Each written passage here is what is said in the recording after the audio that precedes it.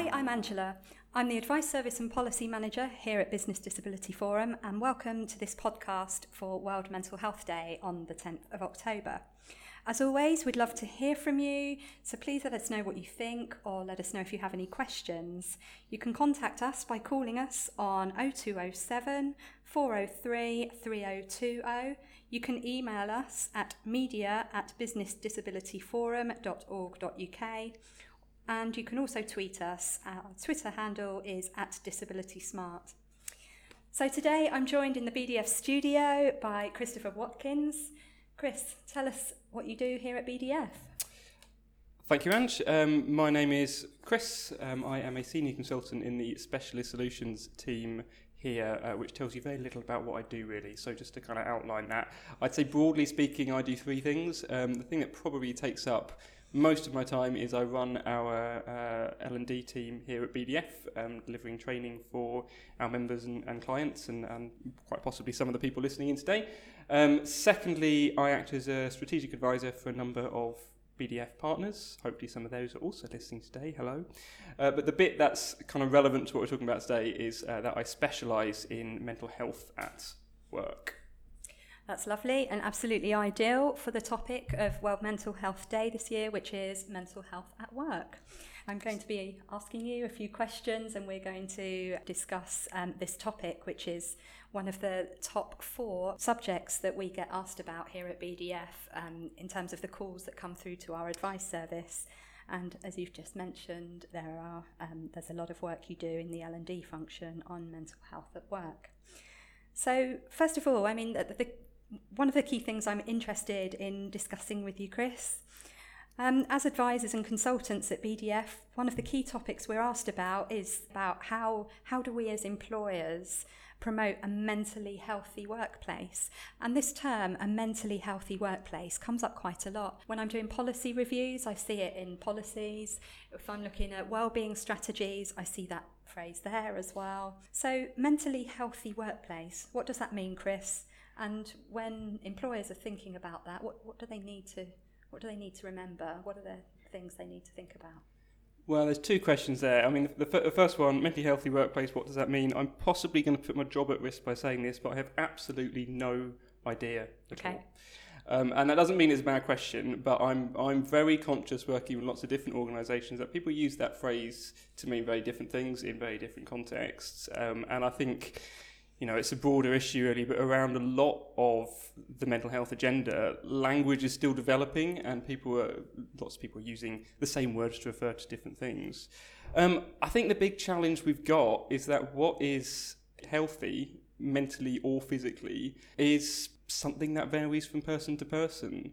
And I don't think you can have a kind of ideal set up, an ideal way of working which absolutely works for everyone. I mean, that is almost by definition kind of counter-inclusive, I suppose. I think it's much easier in some ways to point to stuff which we can say with some confidence is mentally unhealthy. So, you know, excessive working hours, there's a lot of evidence to suggest that is bad for you. Certain environmental factors, there's a lot of evidence to suggest that, you know, if you work permanently in a basement with no natural light, that does have an effect on you. I'm sure a lot of people will be aware that there's a lot of research into the way in which daylight in particular can affect people's moods. It's often cited, and I don't know whether it's true or not, but it's often cited as a reason that suicide rates in the north of Sweden are so much higher than the rest of the world. So perhaps a mentally healthy workplace is avoiding those things, but then, you know, depending on how grumpy I am that day, I can be sceptical about some of that. I mean, picking working hours, for example. Working excessive hours is not good for people, but what is excessive hours? I mean, I think that we're in danger of suggesting that the kind of 9 to 5, 8-hour days, 5 days a week is the thing that everyone should do because that's the right thing.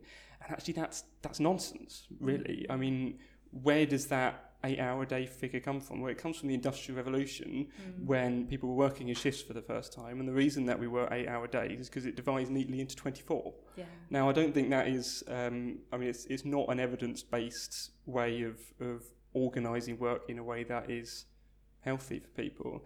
And I think, you know, we all know people, sometimes we pretend they don't exist, but we all know people who might now be in their 50s or 60s who have worked 70-hour weeks their entire life and are perfectly healthy. Yeah. And who are we to tell them that they shouldn't have done that?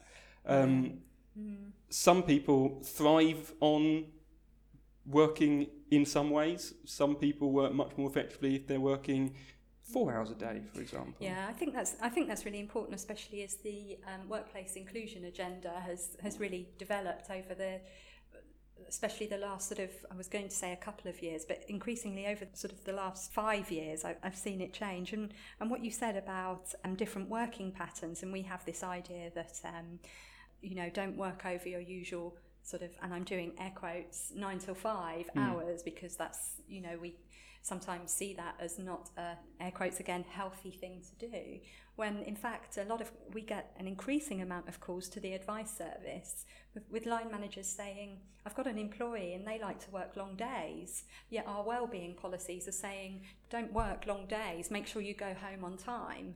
So from what, you said it yourself just then about what becomes inclusive is recognising that people are different and will want to work in different ways, and what is sort of, again, air quotes, healthy for one person will just be very different to another person. And you use the word, what is healthy varies from person to person, and as you were speaking reminded me that also I think healthy can vary from, what is mentally healthy can vary from situation to situation as well. So I've got another question for you, which is, really a situation that perhaps I'm interested for your thoughts on. Now, as you know, I've always been scared of flying, really terrified of flying. And this weekend I went on a fear of flying course. Now, usually, if you were to get me on a plane, I would have a panic attack. I've hated flying. I'd get very anxious. My breathing would start to go. I'd go into a panic attack. Someone would need to calm me down. So, and that's a situation where on a day-to-day basis, that's not usual behaviour for me. Yeah. But give me that situation, and am I mentally unwell? And I think when I went into this flying course with some sort of fear of flying course with some 150 other people, we were all fine. And when we were given a picture of a plane, or we were told we were going to go on a flight, everyone's behaviour in that room changed, and that was a very anxious, panicky room. Sounds like a great way to spend a weekend. So, I guess what I'm trying to say is that in that room, people in that room may or may not have mental health conditions, but put us in a specific situation, and I am not well. So, so can you expand on what's going on there, and what sort of what mental health is in those different types of situations? It's interesting, isn't it? Because I think sometimes we think about mental health, we think about people. There's a lot of talk these days about mental health being a spectrum, and I think the problem, well, in some ways that's very useful because it emphasises the point that actually mental health is something that we all have, and we all have a mental health status, if you like. But the problem with spectrum is that it sounds linear, and it sometimes seems to be simplified to the point where people are either, mentally healthy and happy, or mentally not healthy and depressed. And it doesn't work like that at all. And actually, I'm possibly going off topic here, but for someone with schizophrenia, it comes under this umbrella of mental health, but is a completely different kind of set of experiences. For someone with an anxiety disorder as well, that's just very different from being depressed. I think to bring back to the workplace, I think one of the interesting questions is, to what extent do you try and, in inverted commas, treat this like your flying course? Or to what extent do you just try to avoid being in that situation? Now, if it's flying, if you want to travel around the world, there's not really many practical alternatives, so that might be something that you want to confront head on. But choose a personal example. I'm not good with crowds, confined spaces, and noise. And what that means in practice is that I just don't take a tube. Yeah. But I was talking to someone about this recently who also doesn't like crowds, tight spaces and noise. And she said, "Oh no, you mustn't do that. You're avoiding it. You need to confront it and deal with it." And I don't know how I feel about that. Yeah. And I think that there's kind of interesting lessons for employers here about, to what extent can you adjust the way in which someone works so that they don't work in a way which makes them ill, or to what extent do you want to provide support and treatment, whether that be through an EAP or anything like that, to try and confront these cases head on, if you know what I mean. I think the one thing to be more positive is that what is very clear to me is that a mentally healthy workplace gives people choice. It empowers people to make their own decisions. One of the really common themes to come out of all the research around this is that one of the worst things you can do for someone's mental health is to put them in a position where they're not in control of their own workload, they're not in control of the way they're doing their work, they feel disenfranchised. Now, this, in my view, is not a new idea. Marx was talking about the alienation of labour best part of 150 years ago. I think that, sure, that was talking about very specific environments on production lines, but I think there are parallels today where people are disconnected from the overall purpose of their job. That's not good for you. And I think that having a shared sense of purpose is one of the defining factors of a mentally healthy workplace, as much as such a thing exists. Yeah, okay, that's really interesting. Can I take you back to what you said a few sentences ago about you mentioned support, and then I think you mentioned adjustments as well.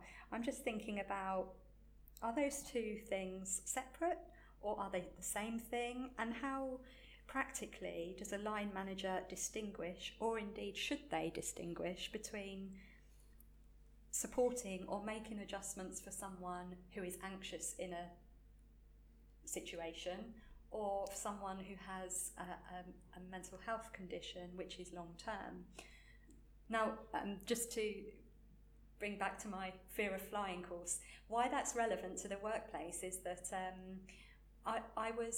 I was very surprised, and perhaps I shouldn't have been so surprised, that when I went there were a lot of people in very high-performing professional roles, and I met a few consultants from the professional services who said, I keep overlooking opportunities to go abroad on a project or a contract because I'm so terrified of flying. Now, everyone else, other people in my team have been across seas to do these projects, and I haven't. So I think, to me, as I was speaking to one consultant there in specifically, I was thinking, what is the role of the employer in providing support in this situation? Because this isn't necessarily an adjustment that is which is removing a barrier in someone's everyday work. But if we look at the broader context, what we have is, if I'm scared of flying and I'm therefore not taking opportunities that my other team members have, I don't have a disability or a long-term condition, or even long-term mental health condition. So in terms of going through an adjustments process, which is for people with a disability or long-term condition, I wouldn't, in inverted commas or air quotes, qualify. Yeah. So what would you say to managers who are in situations where they might identify that someone's not taking up opportunities, but they can't see a reason for why that would be? It's interesting. I think that employers need to offer both and let the individual decide. I think what I would say is that flying's an interesting example, because if you need to work in Hong Kong, there's really no alternative. You've got to get on a plane. You cannot spend 2 weeks on a boat, as lovely as that might be. I doubt you can even get a boat from Southampton to Hong Kong. that's, I think, in many ways really very different from a situation I mentioned. There are lots of ways of travelling around, even across London, that don't involve getting in a metal box with 200 people under the ground. Yeah. So I think, I might be misquoting you, but I think you asked in terms of the responsibility of the employer, and I think I'm a bit more pragmatic. It's about what's practical. Yeah, Now, it is a lot more practical to travel above ground rather than underground, getting around London, than it is to get a boat halfway across the world. Yeah. In terms of responsibilities and what I say to managers, I mean, if someone's not taking up an opportunity because they can't fly, then that's a big missed opportunity for the business. Yeah. The cost of a fear of flying course is a couple of £100? Yeah. And if it works, you're freeing up that person who presumably wants to be able to deliver work internationally in this example, to deliver much, much more value to the business. And I think with regards to these professional services firms, a couple of £100, when you think about the value of their work that person is going to be doing overseas, is pretty small change, really. So, does it matter whose responsibility it is? I mean, from a practical point of view, it's in everyone's interest. Yeah, I mean, I agree with you. I think I'm tempted to say sometimes I think it takes a skilled manager to be proactive there, because someone I was speaking to there, when I said to him, "Have you told your employer you're scared of flying?" He said no. So in my mind, that requires a good manager to sort of have some way of saying or noticing or picking up on, this employee always turns down opportunities to go abroad. What's going on there? And then, in my mind, the line manager, that should kickstart a process, which is a conversation. Now, what's really interesting for us is that conversation is not going to include, well, probably not going to include mental health, that term. It's probably not going to include some of the words we've already spoken about, which are mentally healthy or well-being or adjustments or disability. Yet we are talking about supporting employees, and it goes back to what you were saying about firstly putting the employee in a position where they are in control, but also that this stuff is going to vary from person to person. So I really like that. Can I take you back to what you touched on earlier about the difference between this term again, a mentally healthy workplace, and how a well-being agenda supports that, or even should it be supporting that?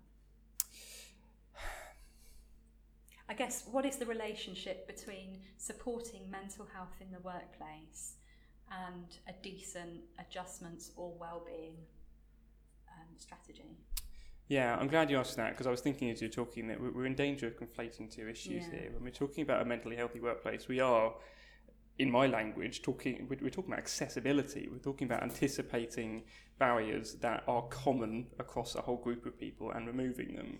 And if I were to construct a mentally healthy workplace, I would focus on actually identifying what the problems are and removing the problems, rather than putting more stuff in.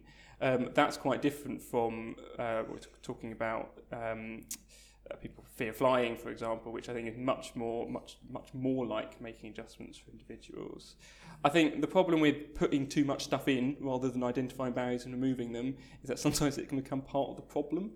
I think particularly, and I'm thinking of an example of someone I know who works in a very kind of stereotypically high-powered profession, working long hours, also has kids, which is another huge pressure in your time. I wouldn't know, I don't have kids, and has a very, very, very busy life, and actually they feel that their mental health is suffering from not having enough breathing space, not having enough sleep.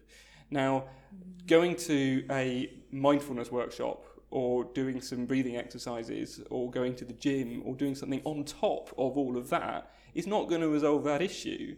And I think that, sometimes I see in people I've worked with, it becomes a fairly addictive cycle. Actually, if someone's very, very busy in a way that's unhealthy to them, then they can almost kind of go looking for, I just need to do something else. I need to do something else more that will make me more able to deal with this whole busyness. And I think there's sometimes a wellbeing agenda that is, or a mentally healthy workplace plan that is focused on adding in gym membership and yoga classes at lunchtime and that kind of thing, can kind of encourage that behaviour, in that it encourages people to think, I can't cope, so I need to do something more to make me better at coping.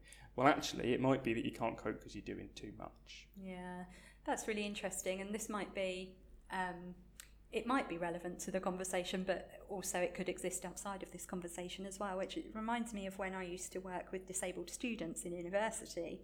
And one of the students once said to me, it's hard work being disabled. And I said, well, what do you mean by that? And she said to me, well, I have my degree, and just like everyone else, I have to go to the library, I have to do my coursework, I have to do the reading, and then as part of my adjustments, I have to go to this course. I have to arrange. I have to fill out my disabled students allowance forms. I have to go and see the disability advisor. I have to do this. I have to do this. I have to do this.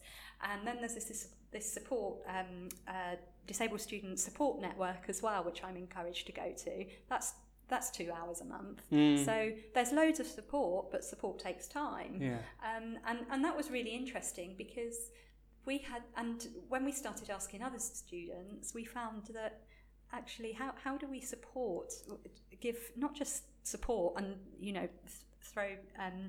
provide different things to support people, but what does effective support look like given the lifestyles of those students with disabilities? And it's similar to what you're saying, in the sense of if you've got someone in a role where when they are busy, they have a lot to do, they have long days, how does a lot of other stuff, which might come from, for example, a wellbeing initiative, actually help with that? And that's interesting. I've seen some interesting stuff come from law firms where they've specifically looked at what is the tough stuff in our organisation that makes this profession, and this profession specifically in our organisation, difficult. Yeah. And and when they started looking at some of that difficult stuff, exactly as you said, Chris, they were finding things like, well, actually, some of our lawyers sometimes go home very late at night after waiting up for a call at midnight about something very important, and then they have to be back in the office at 7 in the morning. Now, how can we, if we are going to, in our wellbeing initiatives, if we have something which is, how to get a good night's sleep, and we say get at least 8 hours and stuff like that, it's just not practical for our profession. So we need to look at things that are going to work for the lifestyle of our employees. So that's really interesting. Yeah. Okay. So can I come back to the spectrum again, because that was really interesting. So you spoke about this spectrum of mental health, and you said, remind me. So you said about some people see this as a spectrum, but you think that that's not always appropriate? Yeah, I think the problem with talking in terms of a mental health spectrum, which is becoming more and more common, and has been effective in a way of kind of making it more normal, I suppose, making people being comfortable talking in terms of their mental health. It's something we've all got. We sit on a spectrum. The problem is that spectrum sounds very linear to me. Yeah. And mental health is huge. We're talking about masses and masses of stuff. I mean, it's more like a cloud than a spectrum. The way in which someone with a schizophrenic illness is affected by their mental health is completely different from someone with depression. Yeah. It's completely different from someone with an anxiety disorder. Completely different from someone with obsessive compulsive disorder. I mean, the list goes on. And I think I wonder if when we talk about making a mentally healthy workplace, we can we can be guilty of focusing on just stress and depression. And stress and depression are not the same things. I mean, they are themselves two different things. But, you know, to be blunt, the schizophrenics don't get a look in. And, you know, there's hundreds of thousands of people out there with personality disorders who are just left completely cold by all this mental health, but they're just not mentioned.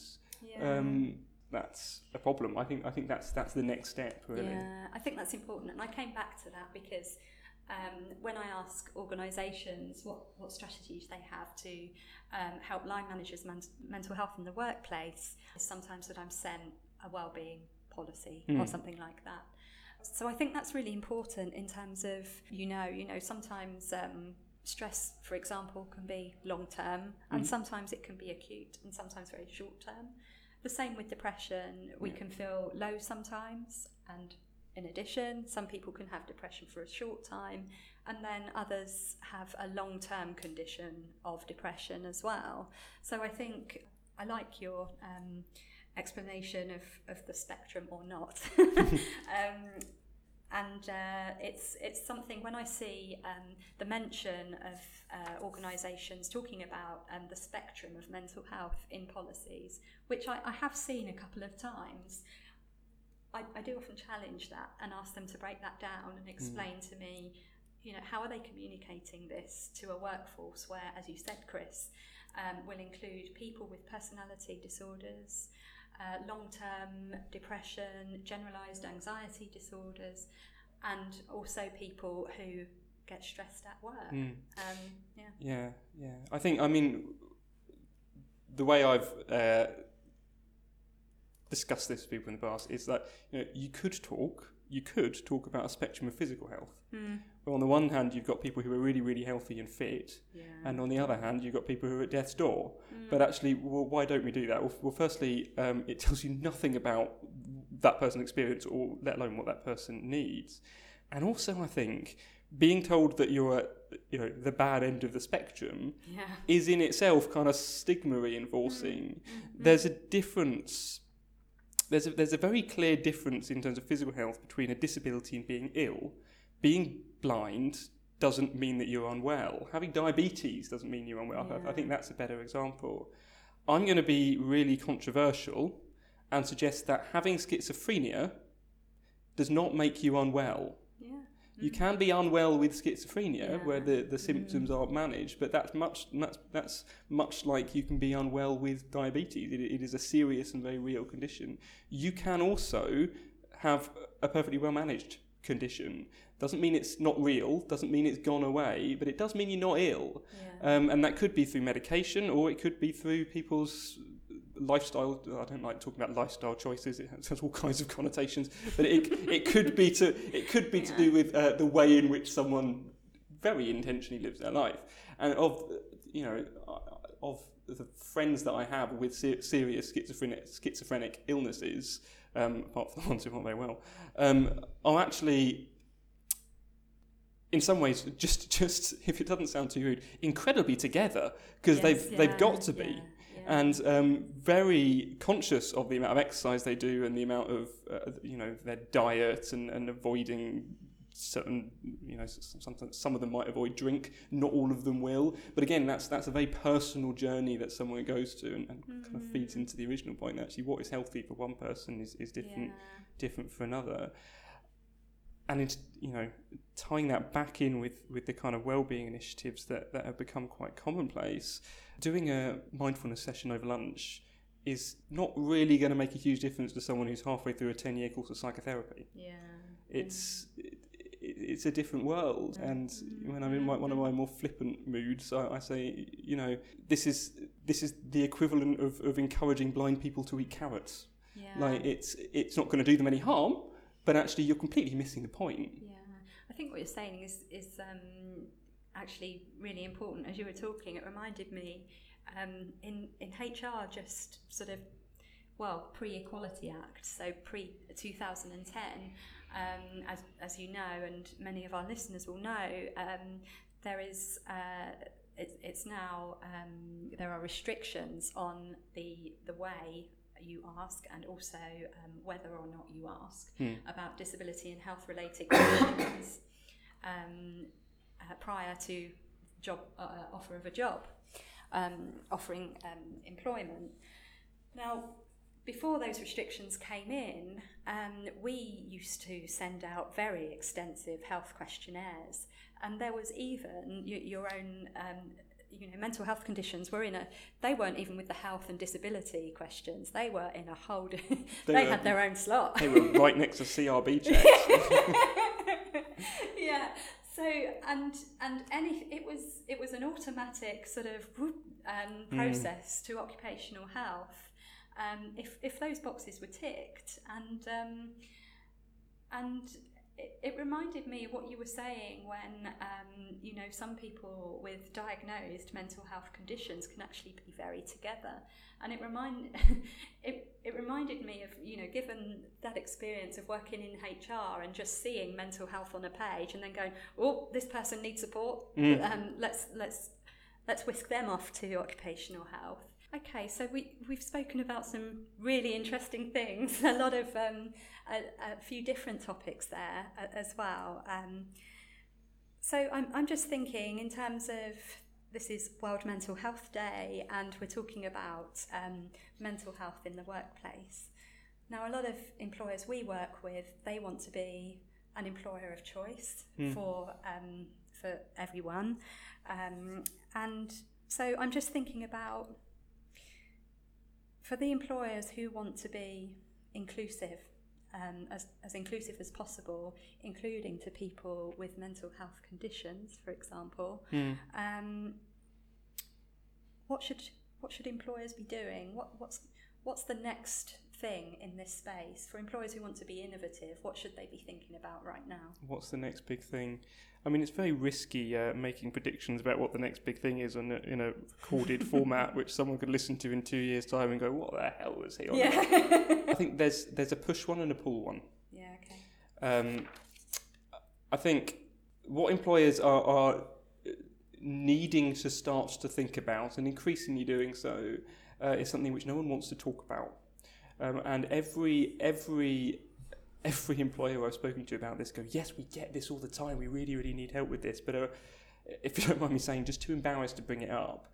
And that is simply where mental health might intersect with interpersonal relationships, workplace behaviours, in some cases behaviour and conduct issues, where someone may, frankly, be behaving in an inappropriate way in the workplace, in a way that is linked in some way to their mental health. Now that can be all kinds of things, and it isn't even just mental health. I think a lot of the work in that space now is around conditions like autism as well, for example.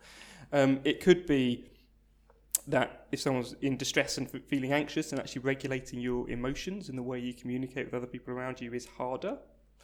It could be that if someone's got borderline personality disorder, for example, that has a very tangible effect on interpersonal relationships, and some people are better at managing that than others, and I think that employers have a role in supporting employees in learning how to manage that. Really. So learning how to manage that, what does that look like? Are we saying more training? Are we saying more skills-based training? Are we talking about training for line managers, or just some kind of skills training for colleagues to work together in an increasingly diverse workforce? What's your advice there?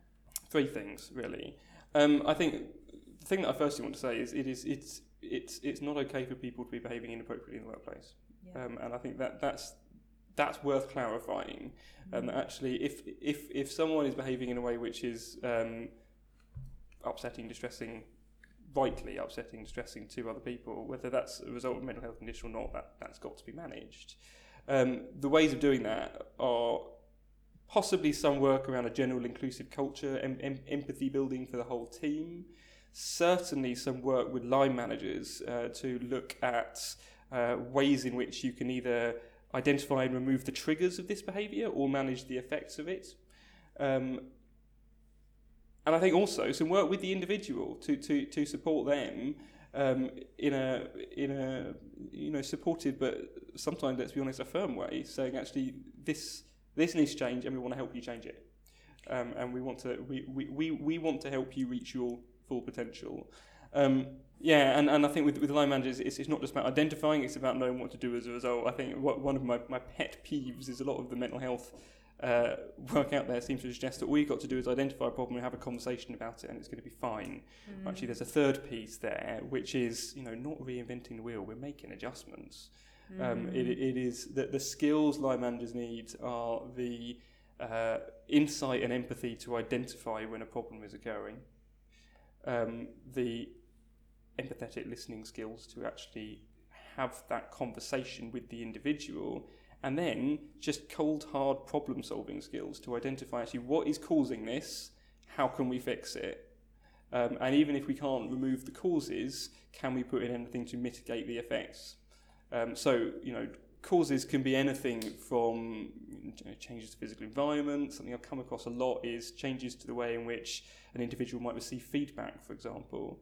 If someone struggles receiving feedback in a face-to-face environment with their manager, is there another way they can receive that feedback from their manager? Would they prefer it in writing? So someone I was talking to recently prefers it over the phone, just because they're more comfortable talking to manager over the phone than face-to-face.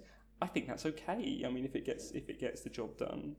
Managing the effects, I think one of the most powerful things you can do is just give someone permission almost to remove themselves from a situation where they know they're going to react badly. Now, that isn't always going to be possible in all situations. If someone works on a reception desk, they can't go disappearing for 2 hours because then they wouldn't be able to do their job. But in most office environments, people can kind of take a step back. Other things I've seen work quite well are things like kind of like safe words almost, where it's kind of agreed in advance, like if this happens, what can I say to you which will help you identify that it's happening yourself. So that's between the manager and the employee, which, by being pre-agreed almost, you're not going to offend and upset the person, and it can kind of cut through a lot of the noise, I suppose, without getting heated. So that term you use then, pre-agreed, are you saying that this is a conversation and air quotes again, an agreement that is made in advance of that happening? So when the employee is, for want of a better term, air quotes again, that's when that conversation should happen? What do you mean by pre-agreed? Yes, when they're well, in practice. Okay. It may well be after something's gone wrong, but then the conversation after it's gone wrong is rather than you've been naughty, I'm going to have to tell you off. The conversation is how can we stop this from happening again? And I think that's that. If you're able to have that conversation in a constructive way, that is the time to kind of pre-agree those responses. Mental health and the way it can affect people's workplace behaviours is the next big thing that employers are going to need to worry about, whether they like or not. Not least of all, this is something where there's been a growing body of very interesting case law in the last 18 months, 2 years, which is getting notice, if nothing else. I think emotionally intelligent communication.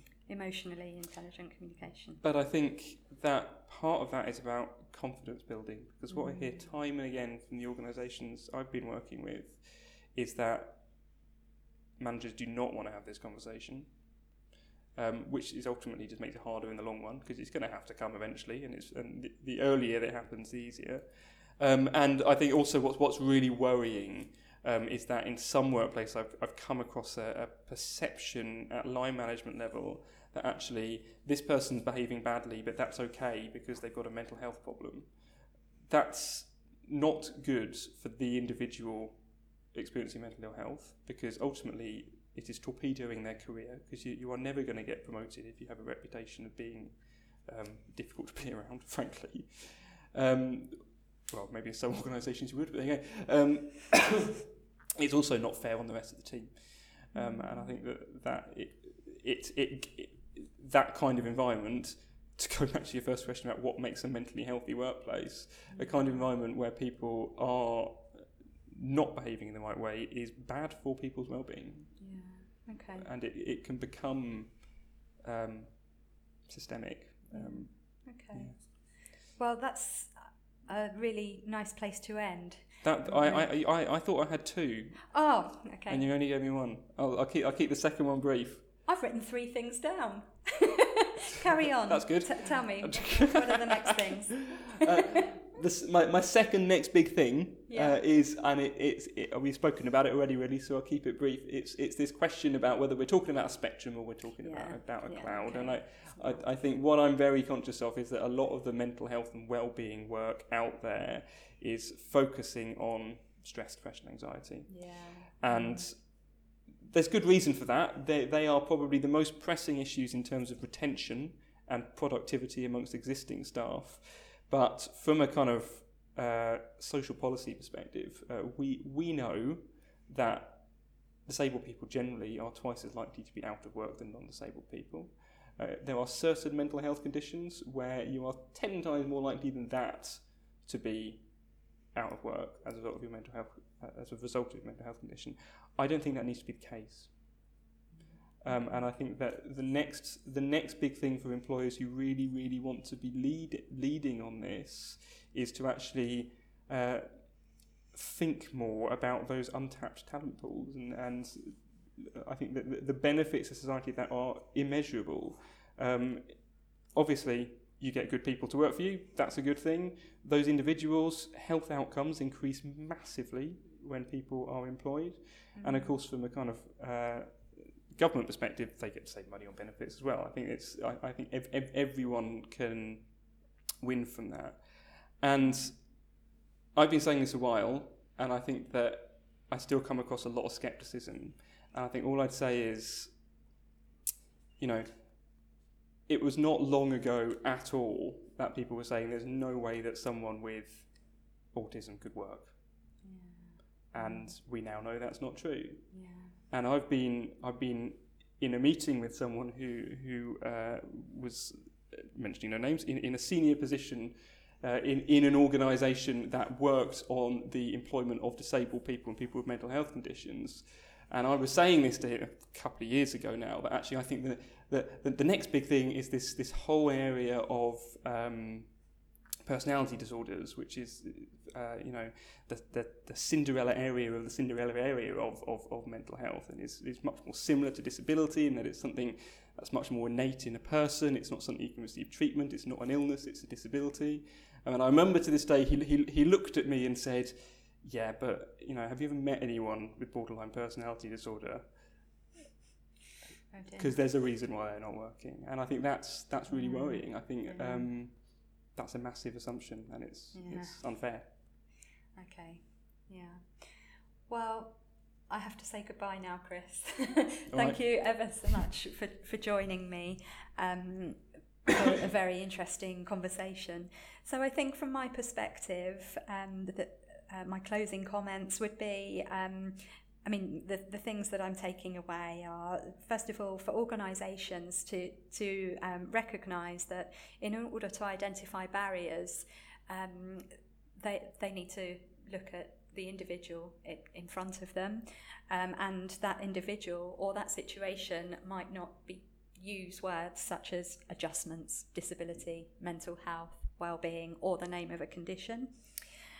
And Chris also said about the importance of emotionally intelligent communication. So that's communication for line managers with employees, communication within the wider team, and also communicating with individuals who need support. Very interested in this potential debate that is coming up, which Christopher spoke to us about the spectrum of mental health in the workplace. And I guess my closing sort of question to leave employers with really would be to think about what is mental health for your organisation, and how do your policies support that inclusive culture that you want to advance and achieve for your employer brand, for want of a better phrase. And then lastly, what is it to be well in your organisation, given the type of organisation you are? And I think when we look at what Christopher has spoken about in terms of communication, empathy building, identifying barriers, but maybe different language uses with it whilst you're trying to identify those barriers, I think there's a lot for employers to think about at a strategic level, but then actually at quite an operational level when they are looking at how to fuel their learning and development programs, training for managers, training for teams and individuals as well. So as I said earlier, we'd love to hear from you. So please contact us, email us, telephone us or tweet us. Thank you very much for listening.